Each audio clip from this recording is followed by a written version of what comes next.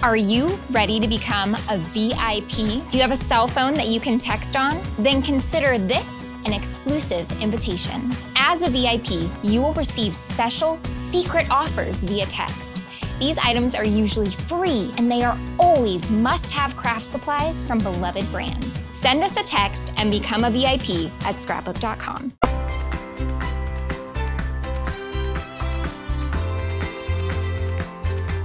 Welcome to the Life Handmade podcast with scrapbook.com. This is the show for paper crafters, and I'm your host today, Jessica Harrington. Today on the podcast, we have the admirable and bold Becca Feakin joining us. Becca is a well-traveled woman who has lived in many different parts of the world. She was born in France, but now calls Florida home, where she has been for the past 30 years or so. Her career began in hotel sales and marketing. But in 2008, she found her passion for card making and started a blog called The Amazing Paper Grace. Eventually, Becca's blog led to her getting the opportunity to design her first die in 2012 with Spellbinders. Now she has created entire collections of dies, and they're gorgeous and with Spellbinders, and you can find them all at scrapbook.com as well. Welcome, Becca. Well, thank you for having me. It's wonderful to have this time with you virtually. You have been to our studios before, and now we have you on our podcast. I know. Pretty cool. Yes. Well, I gave you a little introduction about you, but I'd like to know a little bit more of the details. So I'd like to just start by describing that time that you transitioned from your career in hotel to how that transition happened into this industry, into card making and working with your hands and crafting. Well, actually, when I had a corporate career, I was also a passionate crafter then, but it just seemed like I never had time. I'm going to say that I was more of a collector, as many of us are, than someone who actually had time to sit down and do, crafting on a consistent basis. And what happened is my husband was very, very ill during that time. And I kind of had to make a heart call. And I ended up leaving my job simply because his condition was real grave. And to be honest, he had cancer. And we knew that he was going to pass away from that cancer. So I just decided that rather than have to make a choice of if I was going to go to work or go to the hospital, I always wanted to be there for him in case he needed me. So I did. I left my corporate job, which I absolutely loved, and became a caretaker pretty much. And when I became a caretaker, we were very, very much homebound. So really just sitting around the house waiting for things to happen. And that's when I actually hopped on the computer and saw that there were people making cards and they had blogs. And I didn't know that this had happened around me. And I didn't know how I didn't know. Mm-hmm. And so I got very, very interested in it. And I just thought, oh my gosh, these people are crafting every day. They're making cards every day. And so I took the plunge and I started a blog, which if anyone knows me, it is so not my MO. What does that mean? What do you mean exactly? Why was this really so different? I am basically a shy person. And so to be out there at all just wasn't something I was pushing to do. But I did it from an accountability standpoint. I had all these supplies that I had amassed. And I said, even in one of my first blog posts, if even this is just for me, it's going to be enough. I'm just going to start by using the supplies I have and I'm going to post them. And it was just really kind of wild. What happened is I got a little bit of encouragement from somebody who was kind of big in the industry as a card maker. And I couldn't believe it. I mean, she was my idol. Wow. And so, that encouragement was all it took. And I thought, I can do this. I could do this. And then people really started flocking. I know that sounds extreme, but it was really flocking to my blog. And so I really found my way in the heart of a community that kept me afloat. And given that it was a time where it was so sad in my household, to have them holding me up was amazing. I mean, I thought every day, I am so very blessed.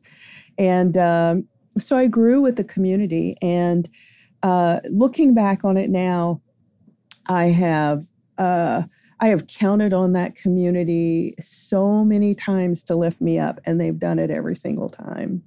So that just, that wound its way into card making, that wound its way into finding community, that wound its way into getting some confidence.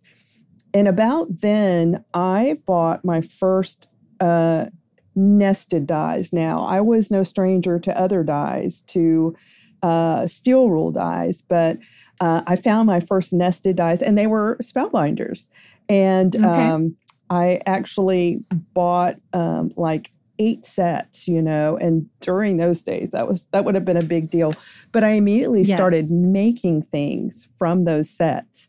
And I used them in every way you could. Every permutation of that die I tried, and it did get the attention of spellbinders. They reached out to me, which at this point I didn't even know was possible. And they just said, we really love what we've seen you do with our dies. If we were to send you more dies, would you work with them? And I was like, are you kidding me? And so I did. And I actually went on to their design team, and then began to dream of what you could do with dies. And eventually I approached them, and I just said, I think I can do this. I would really like to try, if I could just try and I could just show you. And I'm really tickled to say that die came into being. It was manufactured in 2012, and it was just discontinued. So that first die that you were able to design. Yeah, it lived a long, long life. Wow. Can you please share an image of that die and cards you made with that very first die for us so we can add those to the show notes? Absolutely. Yes. Yeah, that'd be awesome. Okay, I'll write that down. But so that particular die was Filigree Delight, and it really it gave me a sense of confidence that is with me even today. Wow. Yeah. That first one. Well, thank you. That is like so inspirational. And you have that style that you're known for. It's intricate, yet not overly so. Like there's layers, it's beautiful, functional. People know you for that style.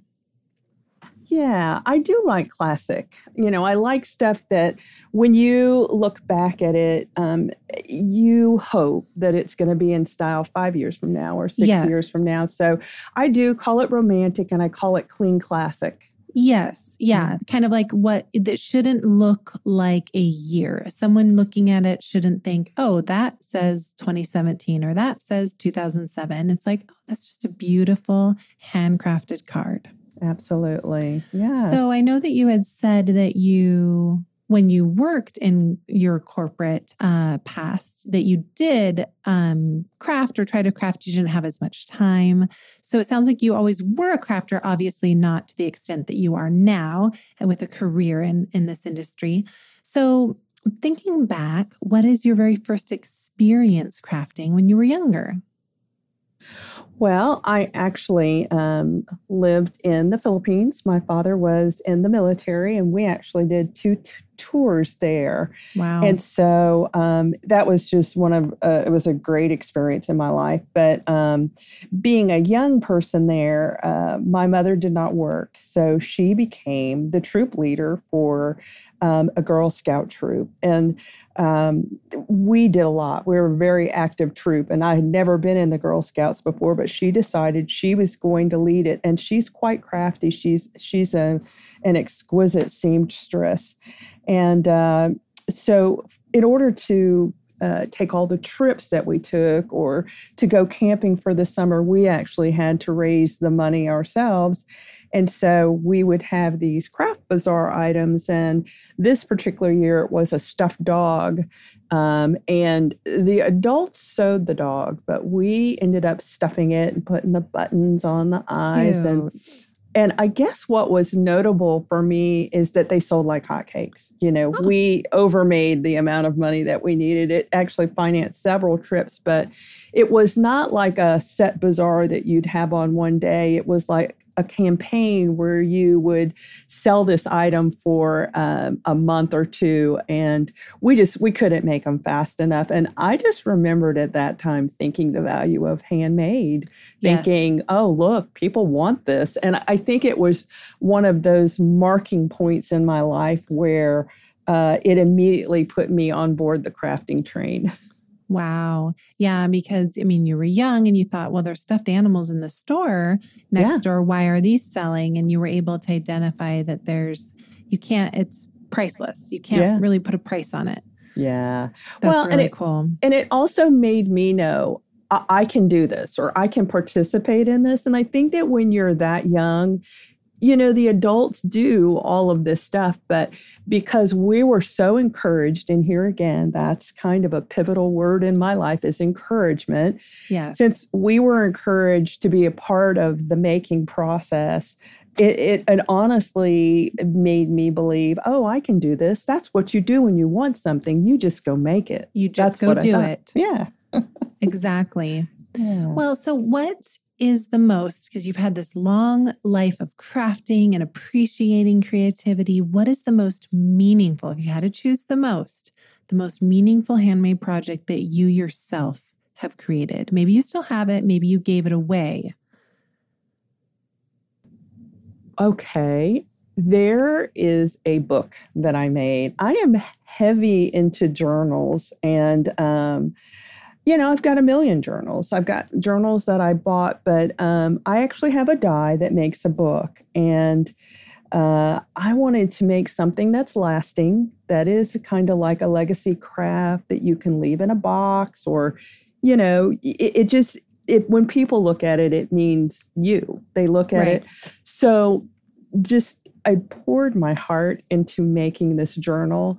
It's got the Coptic, stitching and the signatures and everything. I embroidered some motifs to go on it, and it's got a linen cover.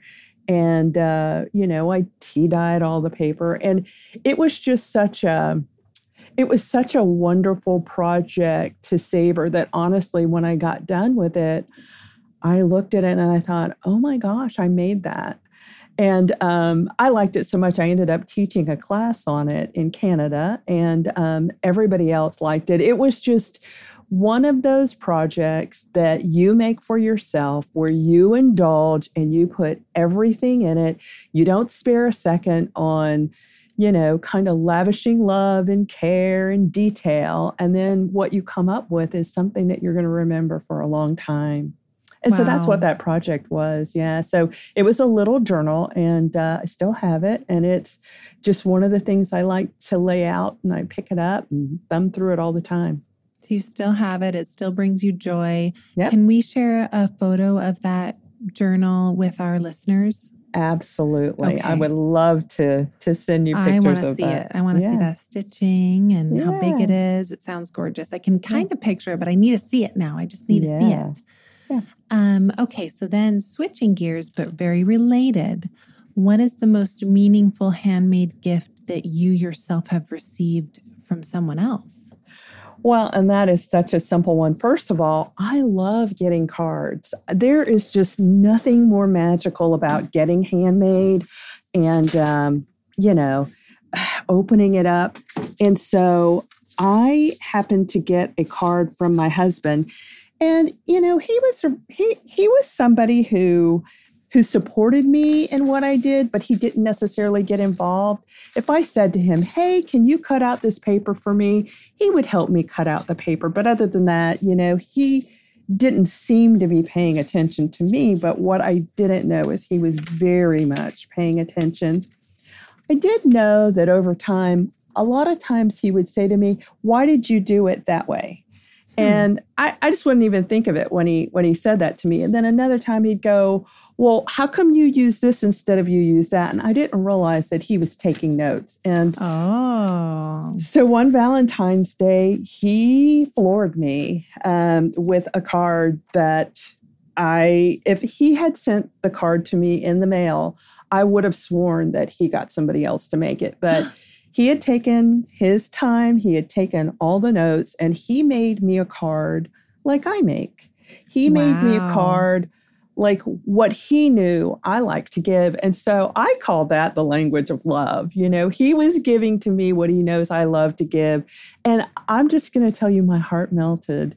I looked at it and I still have the card. And I look at it and I still don't know how he did it, but he did. And he gave it to me and my heart absolutely melted. He snuck in, found the supplies, figured out how to use the supplies, and pieced everything together when you weren't there or asleep or something. Just the thought of him making it is so special. Yes. Just picturing him like going out and doing that. I love that. Well, please tell me that we can see a photo of that too. You have so many things I want to see. I do have a photo of that. I have kept that on my blog, and that is probably one of the most popular blog posts. That's so sweet. On my blog. Like the second he gave it to me, I was so shocked and surprised that I sat down and wrote a post, and my readers were like, oh my goodness, everybody's heart melted. My heart still melts over it. Oh my goodness. I think that's one of those, if you're a paper crafter or a card maker, that's your dream. That your spouse or partner will make you with your supplies something and give it back. Like that's just like, you couldn't have even imagined it. Yes, I agree. So yes, I would love to share that. Oh, thank you. Okay, so you do have an upcoming release. So what is the inspiration behind, and tell us a little bit about the upcoming release of your new collections with Spellbinders. Okay, well, there are always lots of releases popping up, but what is popping up very soon is Christmas. I mean, everybody's in the middle of Christmas. And so what I have coming is Christmas Cascade. Okay. And what Christmas Cascade is it's a twist on a waterfall card. Everyone knows that I like to design something today that works with something I designed a year ago. And so I designed a shadow box collection a little over a year ago. So the waterfall, the cascade, the Christmas Cascade is something that was designed to, number one, fit into a shadow box. So waterfall is an interactive, you pull it and the layers kind of ripple back. But it's so cute in the previous shadow box dies that are one of my older collections. But also when I design, I try to keep everybody in mind. There are people who will love interactive. There are people who will love what they remember of shadow box. Mm-hmm. And then there are people who want it plain. Right. And so all of these elements are things that you can pull out and use on their own. All of the motifs are 3 inches by 3 inches. So they're going to go on a card, an A2 card. They'll go on an A7 card. They will go in the shadow box, or they will just rest on the waterfall. So I am very excited. Yeah, I'm excited about it. Yeah. I'm excited to see those, and those will be on scrapbook.com. So currently right now, what would you say is your go-to or cannot live without crafting product that's just like you grab it every time? Well, anyone who knows me knows that my cards are die-centric. I mean, everything is about the dies and the layering. But I have every time I design everything and then I make the first card, I kind of have a ritual that I go through. And that is that I make it out of cream and gold. So my go-to things are gold cardstock, that gold mirror board. I cannot live without that. Oh my gosh. And then cream paper.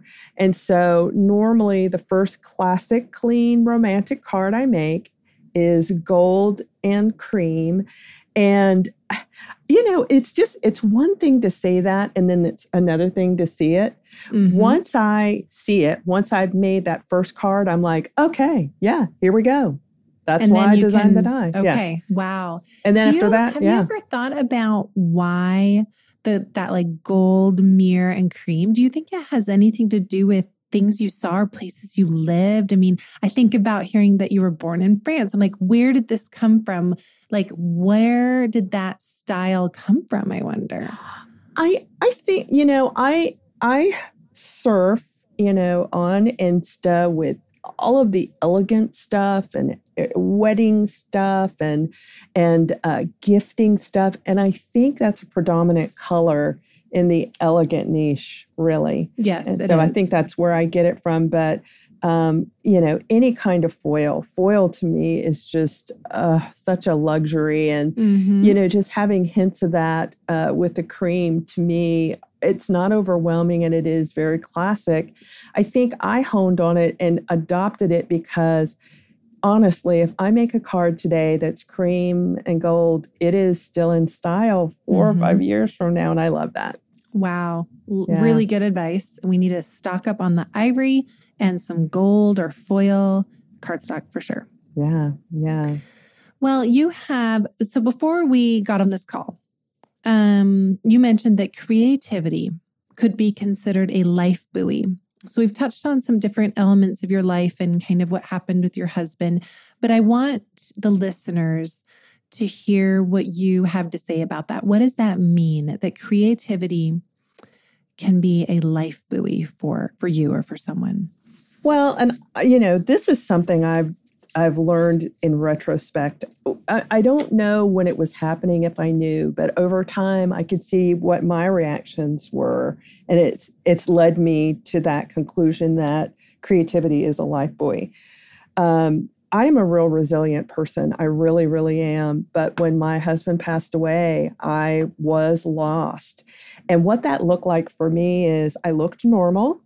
I could go out and buy groceries. I could go pay a bill, and then I could sit down to my craft table. Well, the honesty or what was really happening is I wouldn't remember paying a bill. I wouldn't remember having a conversation with somebody. I wouldn't remember going to get groceries, but I can remember everything about a card that I made. I can remember how I felt that day. I can remember what I thought that day. I can remember pouring my heart out over this thing that I'm going to give. And that perked up in my mind. And I thought, this is important. There's some reason why this is happening. I used that to my advantage for a long time. The grief process was so very, very long for me that I knew I'm going to get there. I don't know when I'm going to get there, but I'm going to get there by sitting down at my craft table because I know I remember this and I know that I'm feeling when I'm doing this. And this is kind of a relationship that I have learned in every up and down of the roller coaster that has been life for me for the last 20 years.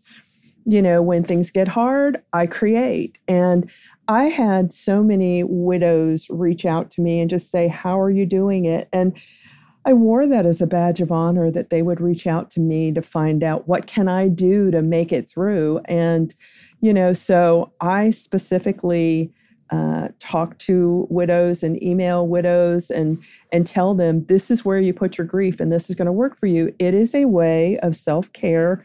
You owe it to yourself. And it's really like therapy. I'm just not even, there's no shame behind that at all. Like, I learned that if I could use that, I could get through whatever it was. And so over time, I've called it a life buoy, and I've clung on to the ability to craft and to have the community that I have. And it's just, I'm so very blessed that it has enabled me to get through some really trying times. And I wholeheartedly encourage people to go down that path. Wow. To use it as a therapy when things swirled around you, that was the constant, that was the therapy. It reminds me kind of like of your touchstone. Yes. Yes. That's beautiful. At some point in my husband's illness, we had to go to San Antonio, Texas for him to have a bone marrow transplant. And so we had an RV at the time, and we took the RV, and I didn't know we would be there for 3 months, but basically the RV sat in it was in an RV camp, but the camp was almost in the parking lot of the hospital. Okay. And he was in intensive care, and I was on several design teams at that time, but I would go to the hospital during the day and then come back and just craft my heart out during the night. And I just am going to say it's the only way I could have got my way through. I was just very lucky that we had an RV. I had a craft room in the RV, and that I was able to do that instead of just sitting there worrying. Right. Yeah. Right. You were there with him, which you identified that was important. You quit your job. You were there with him, but able to have your therapy too, because it's very intensive to be a caregiver, emotionally or physically, or both. It is. It is. Wow. Yeah. That's beautiful. Thank you so much for sharing that with us, Becca. I didn't know some of those elements of your story, and I think some listeners too will have learned, and to remind them that crafting can be our life buoy and can be our therapy and can heal us slowly and surely in the right, healthy way. I love that. Thank you. Yeah. Thank you for sharing your stories with us today, Becca. Your strength and resilience is so inspiring to all of the listeners. If you'd like to know more about Becca Feakin, please visit our show notes at scrapbook.com/podcast, where you can find links to the topics we discussed today and all of those fun photos that we mentioned of those items. Along with Becca's products on scrapbook.com, you can find over 40,000 unique items. And remember, we are the #1 online store for paper crafters. When you shop at scrapbook.com, you also enjoy award-winning customer service, great prices, a huge selection of products, and super fast shipping. You also benefit from nearly 200,000 real product reviews from crafters just like you. You'll find endless inspiration and meaningful connection in the scrapbook.com forums, the scrapbook.com gallery, and remember to take those free online classes from the comfort of your own home. Be sure to subscribe to the Life Handmade podcast in your favorite app and enjoy our other episodes as well. Please consider leaving a review for this podcast.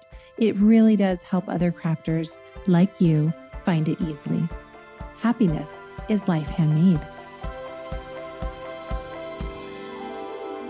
I draw doodles of eccentric faces in the margin spaces of